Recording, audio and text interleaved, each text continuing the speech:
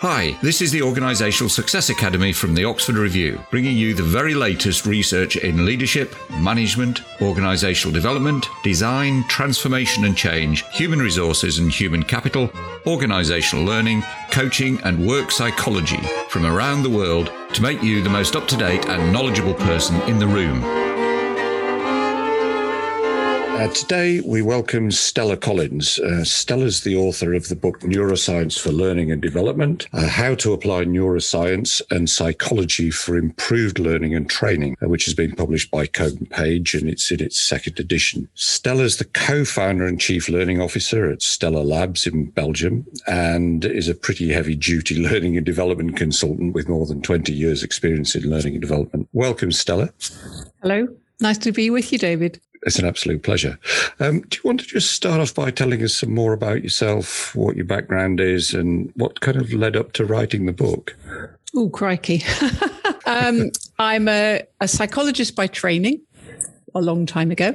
I accidentally fell into information technology, became a programmer for quite a long time. And then at some point I was offered this role of tech support and training manager. Tech support, no problem, could do that fine.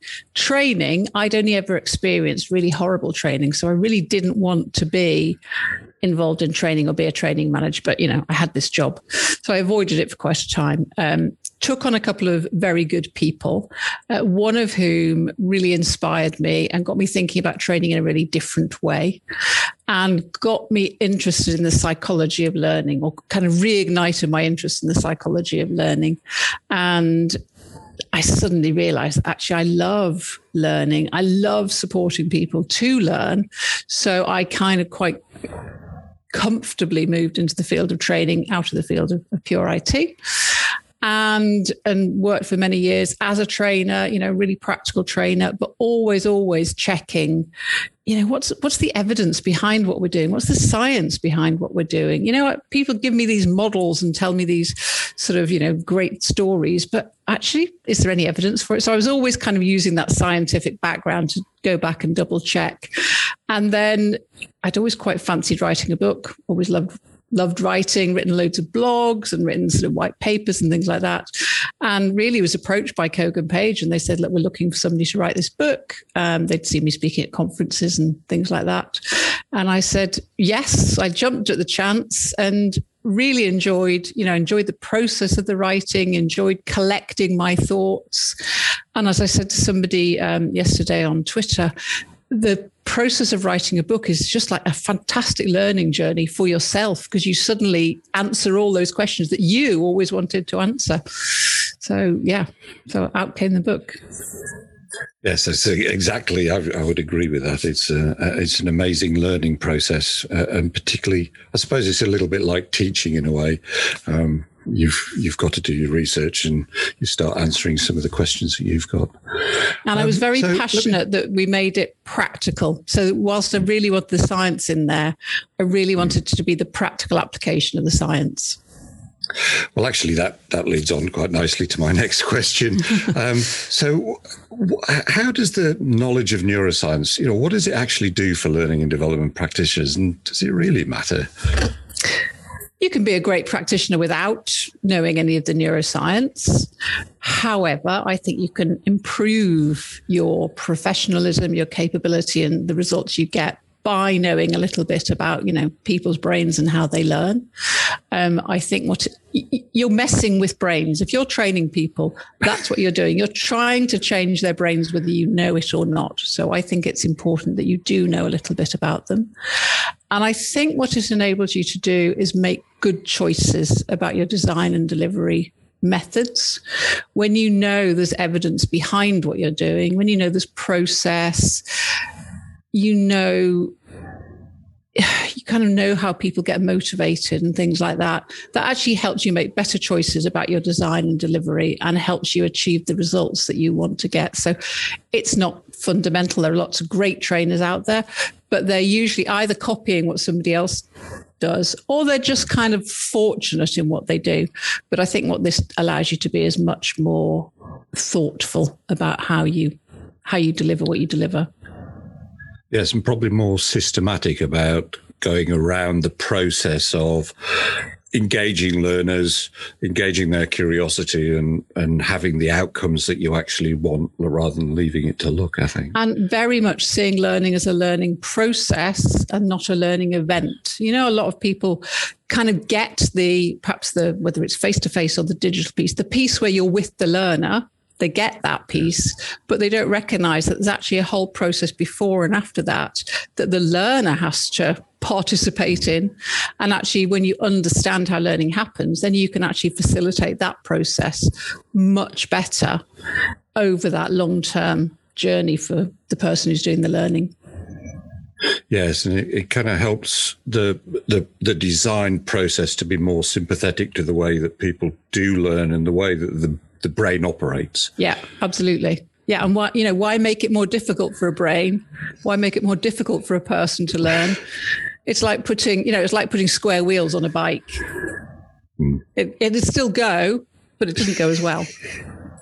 A nice analogy. I like that. Yes, yeah, and in fact, some of the ways that we, as learning and development professionals, we go about designing learning and the way that we go about teaching or facilitating actually makes the process harder for the learner rather than a more natural process of learning. Yeah. And, I'm sorry, but, standard school and standard kind of university practice is really not helping. And it's really challenging to change that environment. I think at least in organizations, people are thinking a bit more about it from a practical. Well, we can't spend all day learning. We can't spend all day sitting down. We've actually got to go and do some stuff. So actually, they're more inclined to actually put things into practice rather than just really build up a lot of theory. Yes, and in a way that doesn't actually go very far, both inside the brain, largely because it's just working memory stuff, as opposed to. And I like what you were saying earlier, actually, that's creating change, not just change for the individual, but it's actually neuronal change. But we'll come on to that. Yeah. One of the things that intrigues me generally, and I think we've got similar backgrounds. So my first degree is psychology with quite a chunk of neurology, which drew me to the book, I think. And I teach learning. Well, I teach lecturers to teach at the university here, which is one of my roles. So I've got a background in education as well. One of the things that does intrigue me is the kind of the sheer number of kind of neuroscience myths or neuromyths as they become that kind of do the rounds. Things like a belief in learning styles, the whole industry that's built up around the whole idea of left and right brainness, if that's a thing. And so what are your favorite neuromyths and what are the problems with them? So one of my favorites is the left-right brain myth. But actually some of the myths that are built upon those myths. So I think, for a while there was this myth that you're either left-brained or right-brained, which, is clearly not true. You have both sides of your brain and they both work together. They work synchronously and they work asynchronously, but, they need to be together. And then I think there are some people started saying, because they didn't want to be seen to talk about the left-right brain difference, they would then say there's no difference between the brain. The left and the right brain are the same. They're not different, whereas they actually are different and they do different things. It's just they're very specific different things. And in order to do a real functional thing, to read or to write or to have a conversation, you actually need both halves. And it's only when you're either somebody's neurologically damaged and they're doing specific experiments or they're doing, clever, fancy psychology experiments where they're deliberately preventing the two sides talk, then you can see strangeness and weird things happen. But in, your average person in an average day, they're using both sides. So I think that's a really interesting one.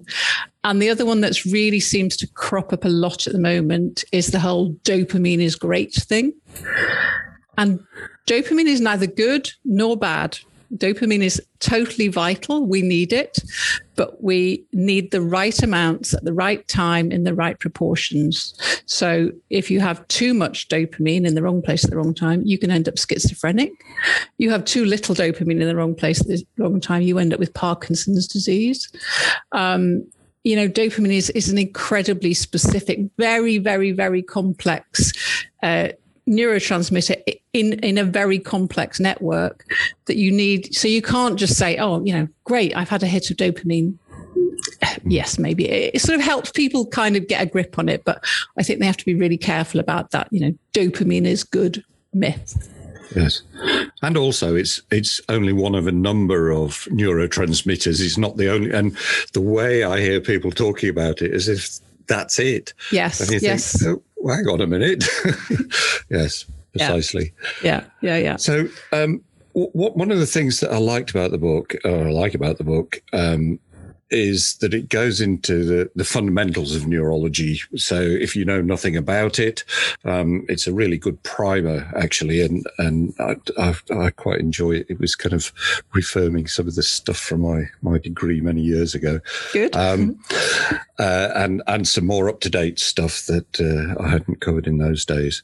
And you've got a great chapter that's entitled What to Do When Someone Says Neuroscience Says, particularly over claiming what the research actually says or an over extrapolation of the research.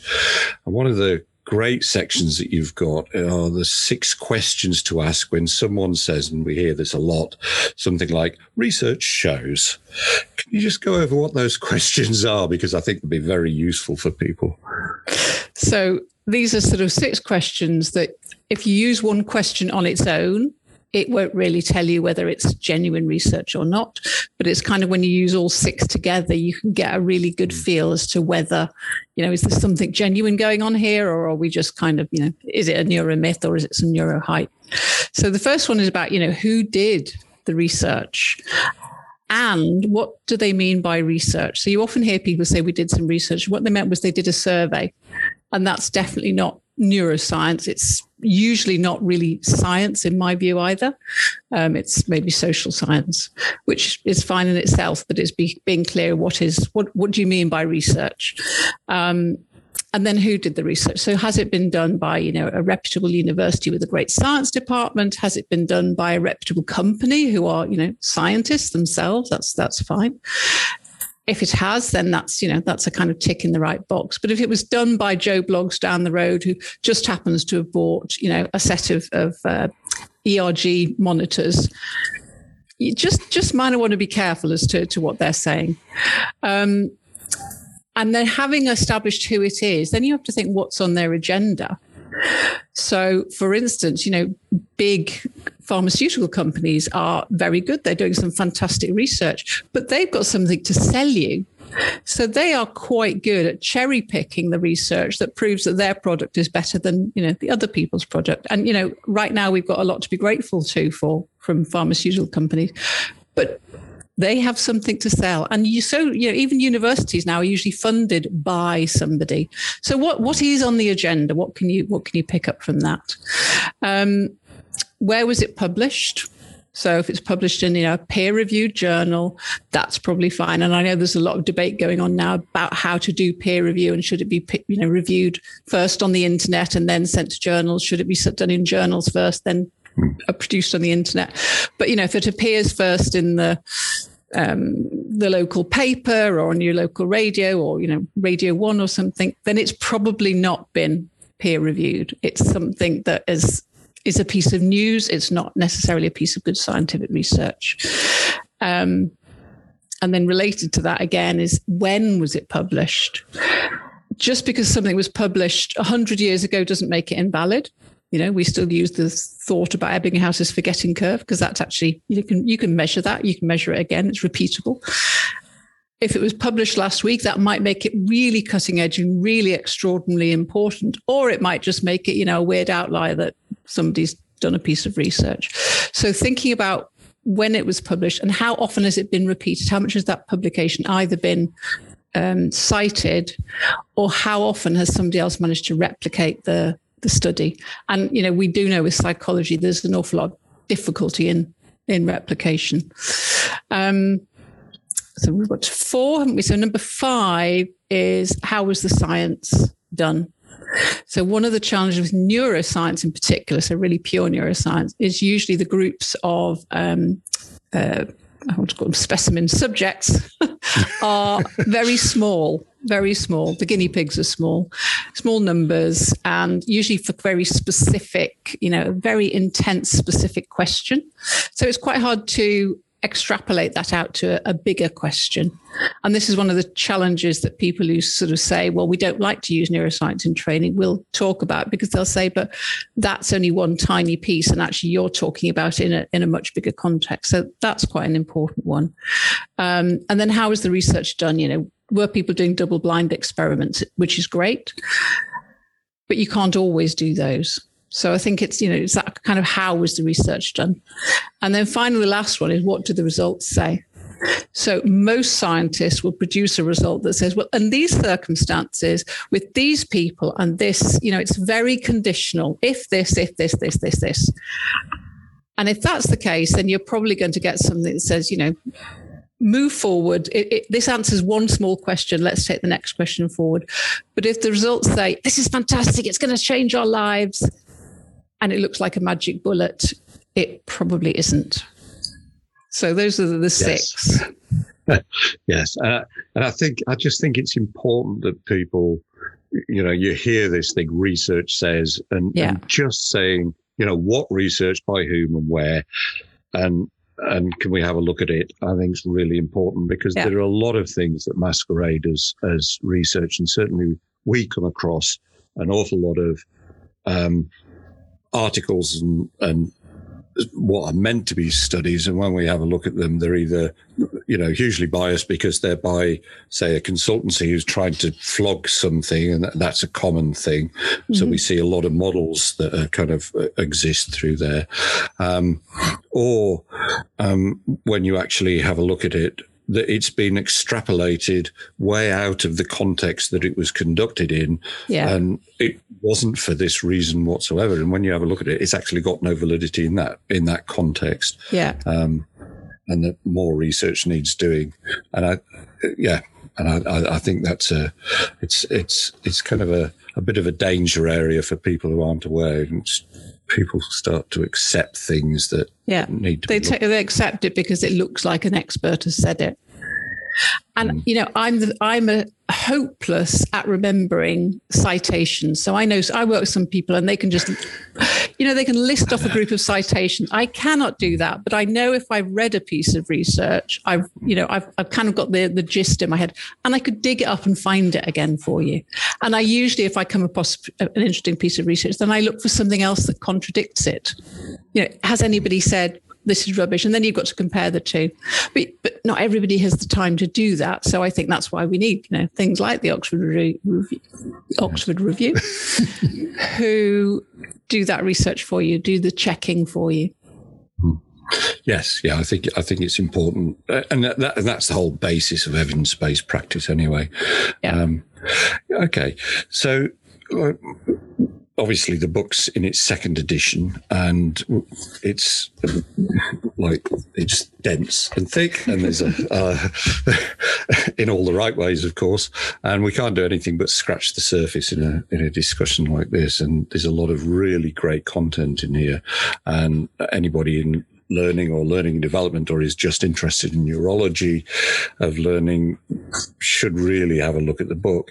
And the great thing about this is it gives us license to delve into some of my favorite areas. So let's start with curiosity.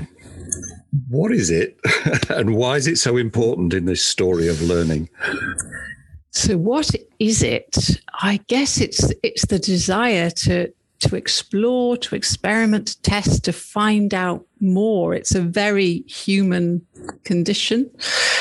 And for me, it's the starting point and the continuation point for all learning. If we get curious, if we can support people to feel curious, if we can help them feel curious, you don't really need to do a lot more. Maybe prompt them to do a bit of reflection afterwards. But, if people are curious, they will investigate. They'll go looking. They'll find answers to their own questions, which is much easier than trying to tell people, you will learn this.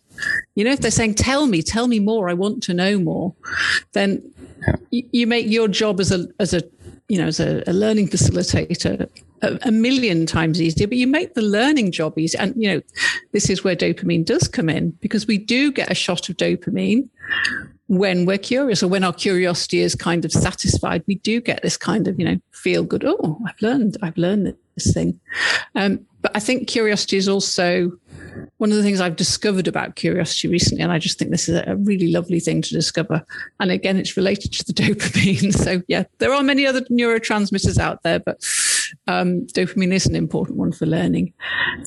Apparently, if dopamine is high at the back of your nucleus accumbens, which is a tiny little part of your brain, then you feel fear. If dopamine is high at the front of your nucleus accumbens, then you feel curiosity.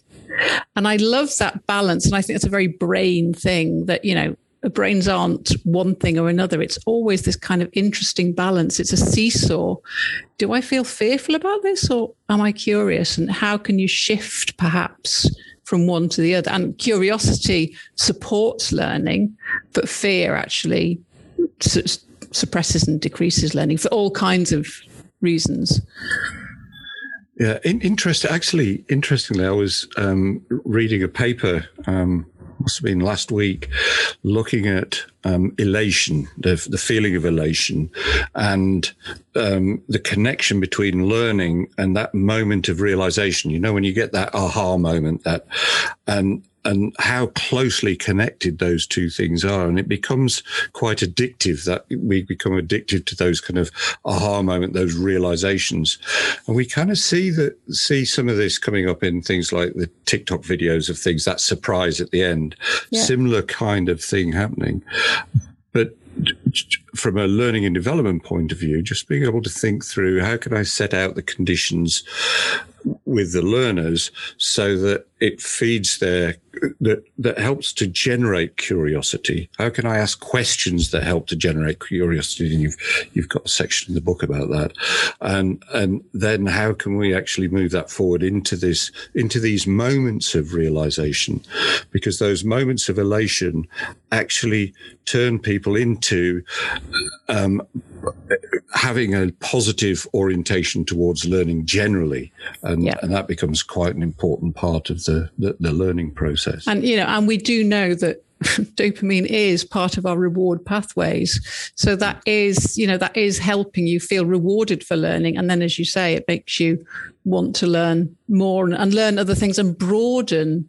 Curious people tend to be quite broad in their curiosities. Some people have real specific ones, but they tend to be quite broad. They're curious in lots of things. And it's quite easy to increase your curiosity. Just find out something new every day, go a different way to work, expose yourself to new ideas. And that, that doesn't mean you've always got to go looking for amazing new things, but just, walking a different route to work each day, or maybe just picking up a different book to the sort you normally pick up and read something different. I think one of the things with learning is there is a school of thought that says you don't need any information to learn. You can just learn by experience. But I think curiosity shows us that a little bit of knowledge is actually really valuable because it shows us what we don't know. Yes. And it's that mixture between experience and knowledge, but also, and a large part of this is what in the research we call social mediation of learning. What that means is discussing it with people, because it's that not only, and I know we talk about activating pathways and things, but when we listen to other people's perspectives on things, they say things that you go, oh yeah, I didn't think about it like that. Yeah. And what we find is not only do we interact with knowledge as an outside thing that comes in, we're actually actively creating knowledge. Yes. And it's that process that also then starts to lead into some of the reward centers, the activation of the dopamine pathways and things like that. Yeah, absolutely. Yeah. So another area of intense interest in many organizations and learning establishments is this idea of psychological safety. And I've got kind of three interlinked questions here about this. what is it? What is psychological safety? Secondly, what's it got to do with curiosity? And lastly, what's it got to do with learning? So psychological safety is that feeling that you are able to speak up, your views will be valued, you'll be respected, for your thinking, and that you won't be slapped down, told off, told you're stupid, feel ridiculous. So it's that.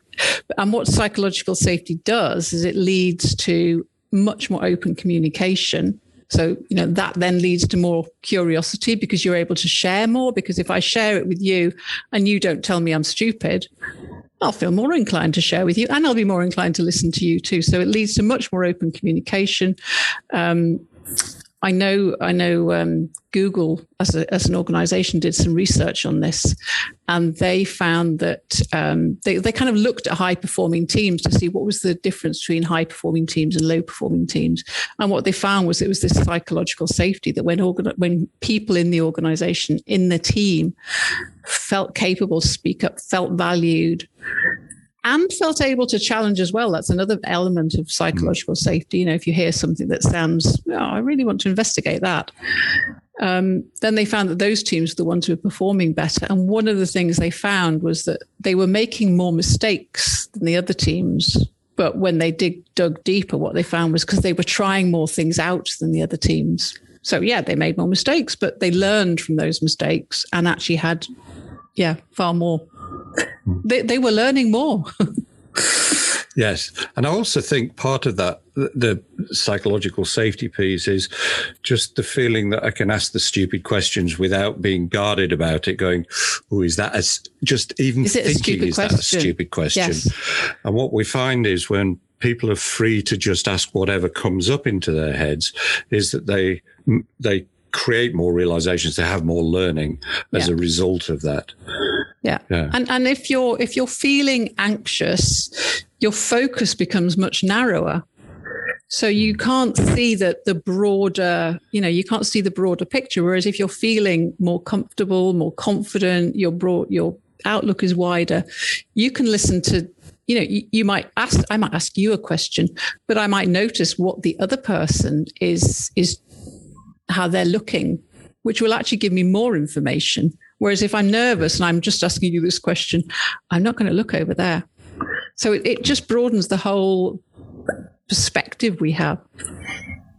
Yes, I think that's really important. In fact, I was involved in a couple of pieces of research quite a few years ago now, looking at peripheral awareness and learning and anxiety, and the way that anxiety creates what we call cognitive tunneling. It kind of narrows our focus. Yeah. It stops us listening, and physically stops us listening. If anybody's been involved in a car accident, for example, quite often you will have no memory of any sound because the sound's been cut off.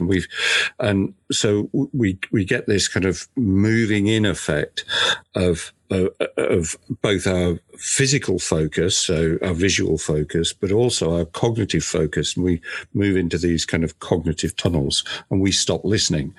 And this has a huge impact on things like organizational change.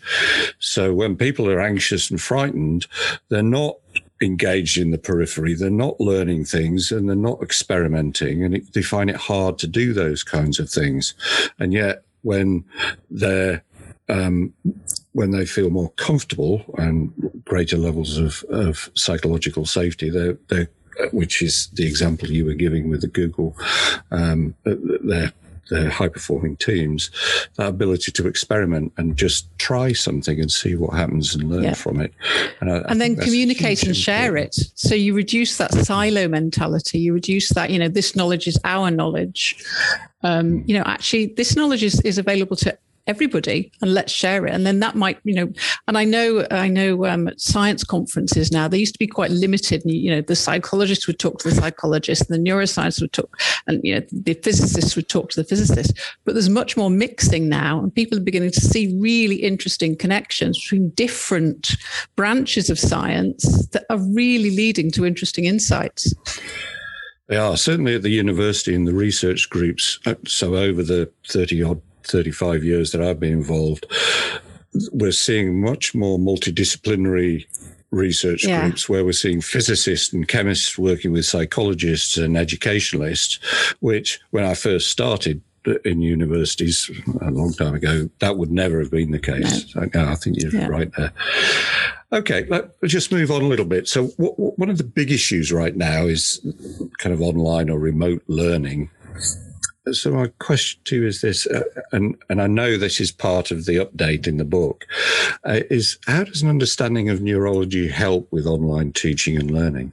So I think it helps us to understand the differences for people when we're online, because there are differences. I think there are some really good things. I think online can help to democratize learning because everybody can be online at the same time and having the same level of input. So, I think I'm definitely a fan of good online learning.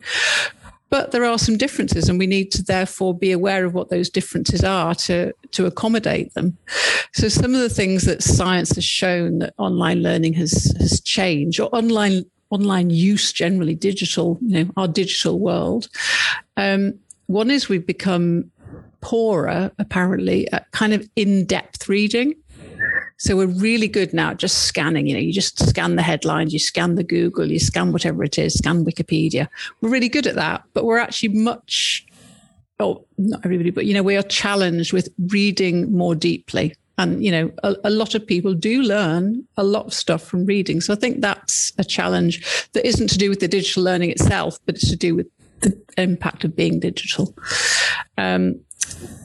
Sleep disturbance is a big one. That disturbance that the light from our digital technology has. And then sometimes people will say to me, yeah, but, they've now got blue filters and blue screens, so you don't have the same impact of the light. But actually, digital technology is designed to be attention-grabbing, interesting and fascinating. And that's not what you need just as you're about to go to sleep. You actually need to be a bit bored and a little bit kind of like, dropping off. So I think, and sleep disturbance is terrible for learning. If you don't sleep after you've learned something or after you've had something input, it won't go into your long-term memory. There's so much evidence to show that. So sleep's usually important. I think other things that has shown up are that people are now quite good at knowing where the information is, even if they can't recall the information. So their knowledge now is about where do I find it, not what is it, which is fine if you've got time to find it. But if you're having to deal with a life-threatening emergency or any kind of, you're in a meeting and you think, I know there's a really good model for describing this thing, but I can't remember what it is. And I therefore can't use it right now because I can't go and Google it while I'm in the middle of the office. So I think that's an interesting one that has an impact. And then I think the key one is the distraction. So I already kind of referred a bit to that in terms of sleep,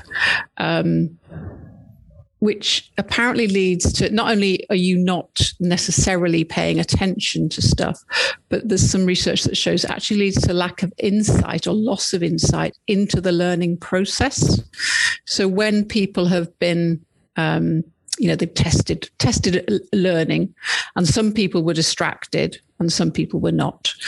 And the ones who were not distracted actually had quite a lot of insight, not only into what they'd learned, but how they'd learned it, which is valuable.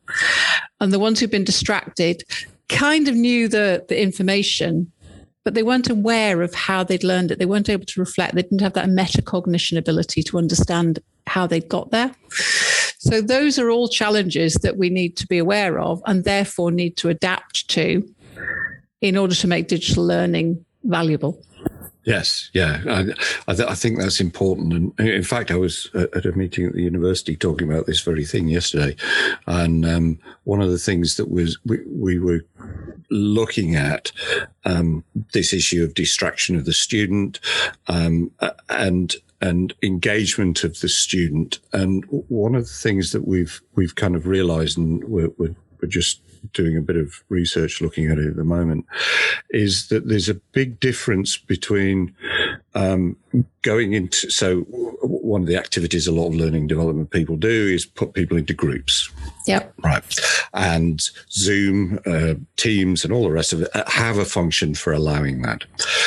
But then comes the question is it having the same effect as online as being in person? And the answer to that seems no. It's not exactly the same process, and it doesn't have the same effect on the learner. So some of the things that we're noticing that are occurring online that don't tend to occur like in person. So there's, going back to this idea of social mediation of learning, this idea that when we talk about it, we get a fuller picture of it. We become more engaged in what this thing is and like what it looks like and from different angles and things. And we're finding that that's not occurring to the same extent online and in these groups. And there seems to be something about interpersonal connection that seems to be involved in this. And we're not sure why yet. But there does seem to be a big difference between online, or a difference anyway, between the learning that's occurring in online groups and the learning that's occurring in face-to-face groups. And another piece of really interesting research I was reading, and I really could do with diving deeper into it, is about the fact that as humans, we're very used to seeing people, hearing them, smelling them, being able to sense their presence, the kind of the waves of warmth or not that come off them, yes. Their physical movement, we're very aware of that. And one of the challenges apparently with Zoom and things is we haven't got all that information. And our brains are kind of going around looking for it and they can't find it. So our brain knows there's something not quite right. And it's causing that kind of cognitive dissonance, which again is, if you've got cognitive dissonance, that shrinks you down again because you're not certain what's going on. So there's some really interesting stuff that I think that is being investigated and is throwing up. Yeah, in fact, that's one of the explanations. People talk about Zoom fatigue. That's one of the explanations for online meeting fatigue, is that there's the cognitive load is extra online because we're searching for all that information that's missing, and it's harder to create those relationships online compared to face-to-face because of all that extra information. Even if the video's on, it's not the same. Yeah. So and the video can be distracting. The video, because if you were having a real conversation face to face, you're really focusing on the person. Now, if somebody were to walk past your door there, my eye would be drawn to it. Whereas in the real world, you'd be much bigger. You'd be in front of me, and there is more for me to look at or to process by looking at you. And I could miss what was going on next door. Yes. In fact, I saw a really, and I haven't, it was just kind of passed. Somebody's just walked in. In fact, it's just happened. Perfect. Perfect demonstration. There you go, on cue. That was my son. Thanks, Joe. I'll pay you later. It was really interesting. It just kind of passed my eyes as it was going through on the research briefing. I've completely forgotten where I was then. What were we talking about? We were talking about distraction and cognitive overload. Dissonance. Overload. Yes, that was it. And it was talking about cameras and what you can see and what people look at whilst they're on Zoom meetings, for example. And this study was looking at so they had sensors looking at the eyes, and it was in a company. And people spend most of their time looking at themselves while they're talking. Yes. Not looking at the person who's the recipient. Yeah. Which I found was fascinating, and how that must change the communication. I don't know what else that's saying. Well, it must make you more self-aware of yourself, which, may be beneficial or could be harmful. Yeah. Yes. Yeah. Yes. It's interesting. And of course, if you turn off your video so you can't see you, then neither can the other person. I know.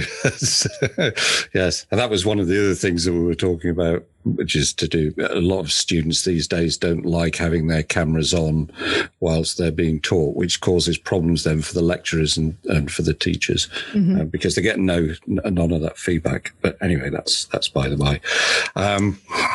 Right. So, if you were to choose one area that you think neurology can be helpful for learning and development professionals, what would it be, and practically how does it help? I think memory is probably the most. Do I think memory is the most important one? I'll tell you which one I think is most neglected at the moment. And I think that's the importance of our whole integrated bodies in terms of learning. You know, people think it's about giving you information, and we can do that through a video or auditory. But actually, we learn best when we integrate everything. So I think it's about increasing the use of movement and other sensory input. So how can we introduce more sensory input? And, you know, again, a challenge with digital, but even things like using sensory language, you know, using sensory metaphors and things can at least tweak those parts of the people's brains that are processing sensory stuff. So, you know, using visual imagery, using visioning and things like that, but using all kinds of metaphors. And it's been shown that, you know, that sort of thing does stimulate people's brains more than just talking in, you know, very abstract, fluffy words that nobody can get a grasp on. So, yeah, I think that's actually a very important one that probably not enough work done on. I agree. And I think quite a lot of L&D professionals kind of focus on the brain stuff rather than that realization that we're a series of learning systems and not just one. So we've got going back to Bloom's stuff around cognitive learning systems, affective or emotional and value learning systems, and psychomotor learning systems. Yeah. Even at that basic level, is that realization that, and they're not separate learning systems, they're interlinked and connected. And I think that understanding can actually transform a trainer's or a facilitator's practice, actually. I mean, we've definitely found, you know, I've observed over, I was going to say thousands of years, not many thousands of years, but, you know, a long time. If you encourage people to stand up and have a conversation, you know, call them over to, we often sort of map out a model on the floor, for instance, and you put the model on the floor and you get them to stand in the model. What we found is that the quality of the questions from the learners, from the participants, and the quality of the conversations is far greater than if you did that on a whiteboard or, you know, whatever else other way you did it. And I am convinced that is because they're standing, they're feeling more energized, they're feeling more engaged, and there's something communal about all doing the same thing that it's probably a psychological safety thing as much as anything else. It allows them to ask those questions. Yeah, it's a big, in fact, so my background before academia was in the emergency services, and they use an awful lot of simulations in their training to actually go and, you know, out of the classroom, to go and experience what it's like being in this process, to experience what it's like being with a team, but also to debrief in the context rather than debriefing outside of the context has been found to be very, very powerful. Yeah. Yeah. Contextual learning is enormously important. And so often we take people out of the workplace and put them in a classroom and expect them to then take it back to. I once worked with a company who were training people to clean trains, which is a pretty physical job on the whole, and it has, you know, certain visceral aspects to it you may or may not want to know about. Yes. But they were teaching people to do it using PowerPoint slides and then wondering why the trains weren't being cleaned. Yes. And in fact, that's a big issue in all training, is that transfer of learning into the workplace. And some of that is context, a large part of that is contextual. And certainly understanding not just the neurology, but understanding some of the evidence behind learning and teaching can help to bridge that gap in terms of transfer. Yeah. Okay. So whilst I know that the book's aimed at learning and development professionals, what about the learner? And this is a horrible question to ask you, I get that. But if there were three things that learners can do to help to create change, which is what learning's about at the end of the day, what would they be? To help learners create change for themselves? Yes. I'm going to give you 6, but I'll do it quickly and I'll link them. Bonus. Just because it makes it easy for people to remember. And this is about helping your learning and memory in particular. So first of all, link to what you already know. So don't just try and learn something without connecting it. Link it to what you already know. So what you're going to get at the end of this 6 is the mnemonic learns. So L for link, E for use emotion. Find the emotion in whatever it is you're trying to learn.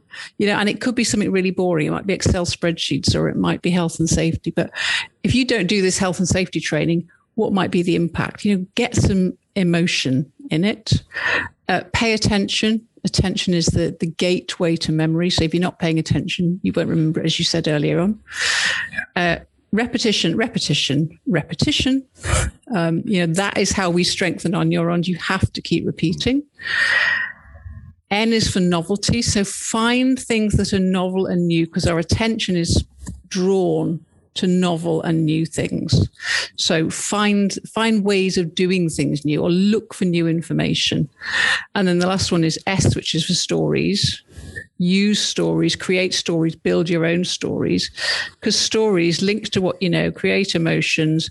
You pay attention, you repeat in them, and they usually, you can always find something new in a story. So if you're a learner and you're trying to do something, learns is the thing to remember. I really like that. And well, it's all linked anyway, because one of the things, I teach the lecturers to teach at the university, and one of the things that I say to them is that we leave stories behind at the cost of the learner. Our brains are pre-programmed for stories and for narrative. Yeah. And it's the biggest industry on this earth for that reason. All the books, all the magazines, all the films, Netflix, even the news doesn't present the news in a series of bullet points. It even goes to the extent of sending some poor hack out into the rain and the floods in the dark. To tell a story. To tell a story, because they're part of the story. It situates it. And it's situating things into a narrative is a critical process for learning. Yeah. And both from the teacher, trainer, coach, whatever they happen to be, angle of situating the learning into a narrative, but also if you're a learner, being able to create a narrative for themselves. Yes. Yeah. Brilliant. I like that. And every learner loves to tell a story, or most learners love to tell a story. And most people like to hear a story, as long as it's not too long and too complicated. So, I think practice the art of short stories, telling quick stories. I think as a trainer, that's a really important thing to be able to do. Yes. And if you think about good stories or good books, going back to the curiosity thing, is that what they do is they open out with some form of dilemma that then needs to be solved, which is a really good way of engaging learners, I think. Yeah. Yeah. Always give them a puzzle to solve. Yes. Yeah. We love problems. Yeah. I know that sounds a bit weird. There's some really interesting evidence that shows that if you ask somebody to guess the answer to a question, they are more likely to remember the answer, even if they get the answer wrong, as long as you give them the correct answer or they achieve the correct answer quite quickly. But if they guess the answer, they're more likely to remember it than if you just tell them. So always, just explain to people, I'm going to ask you a question and I'm going to ask you to guess. And if you guess it wrong, it doesn't matter, because you'll still remember it better than if I just tell you. Yes. Yeah. Actually, I saw that paper not so long ago. Yeah. Good. That's brilliant. Okay. As I've said earlier, there's so much in this book, and it's really difficult to do it justice in just a short kind of interview. And I'll post a link to the book in the show notes. However, if people want to contact you, what's the best way of doing it? They can contact me through my email, which is stella.collins@stellalabs.eu, or I'm on Twitter as Stella Collins, and I'm also on LinkedIn as Stella Collins. Perfect. So we'll probably put all fairly links easy. to all of that. Yeah. Brilliant. We'll put links to all of that in the show notes. It's a really great book, and obviously I'm a little biased because I'm in the area anyway. And if you're in learning and development, teacher, trainer, facilitator, or even a coach, there's a lot here that's going to transform your practice. And it's kind of like the primer that I wish I'd had years ago. And I've got to be honest here. So to own up to a little bit of jealousy, it's the book that I wish I'd written. Oh, wow. Thank you, David. Thank you so much. It's really cool. That's a real compliment. Yeah. And So if it's a plug for us, we also run programs too. Cool. I'll have to have a look at those. I'd just like to thank you so much for your generosity with your knowledge, expertise, and time. Thank you so much. It was a pleasure. Nice to meet you again. Thank you for listening to the Oxford Review podcast. For free research briefings, audio and video research briefings, research infographics, and a whole lot more, visit oxford-review.com. That's oxford-review.com. And please subscribe, rate and review this podcast. It would mean a lot to us to have your feedback so that we can make this podcast even better for you.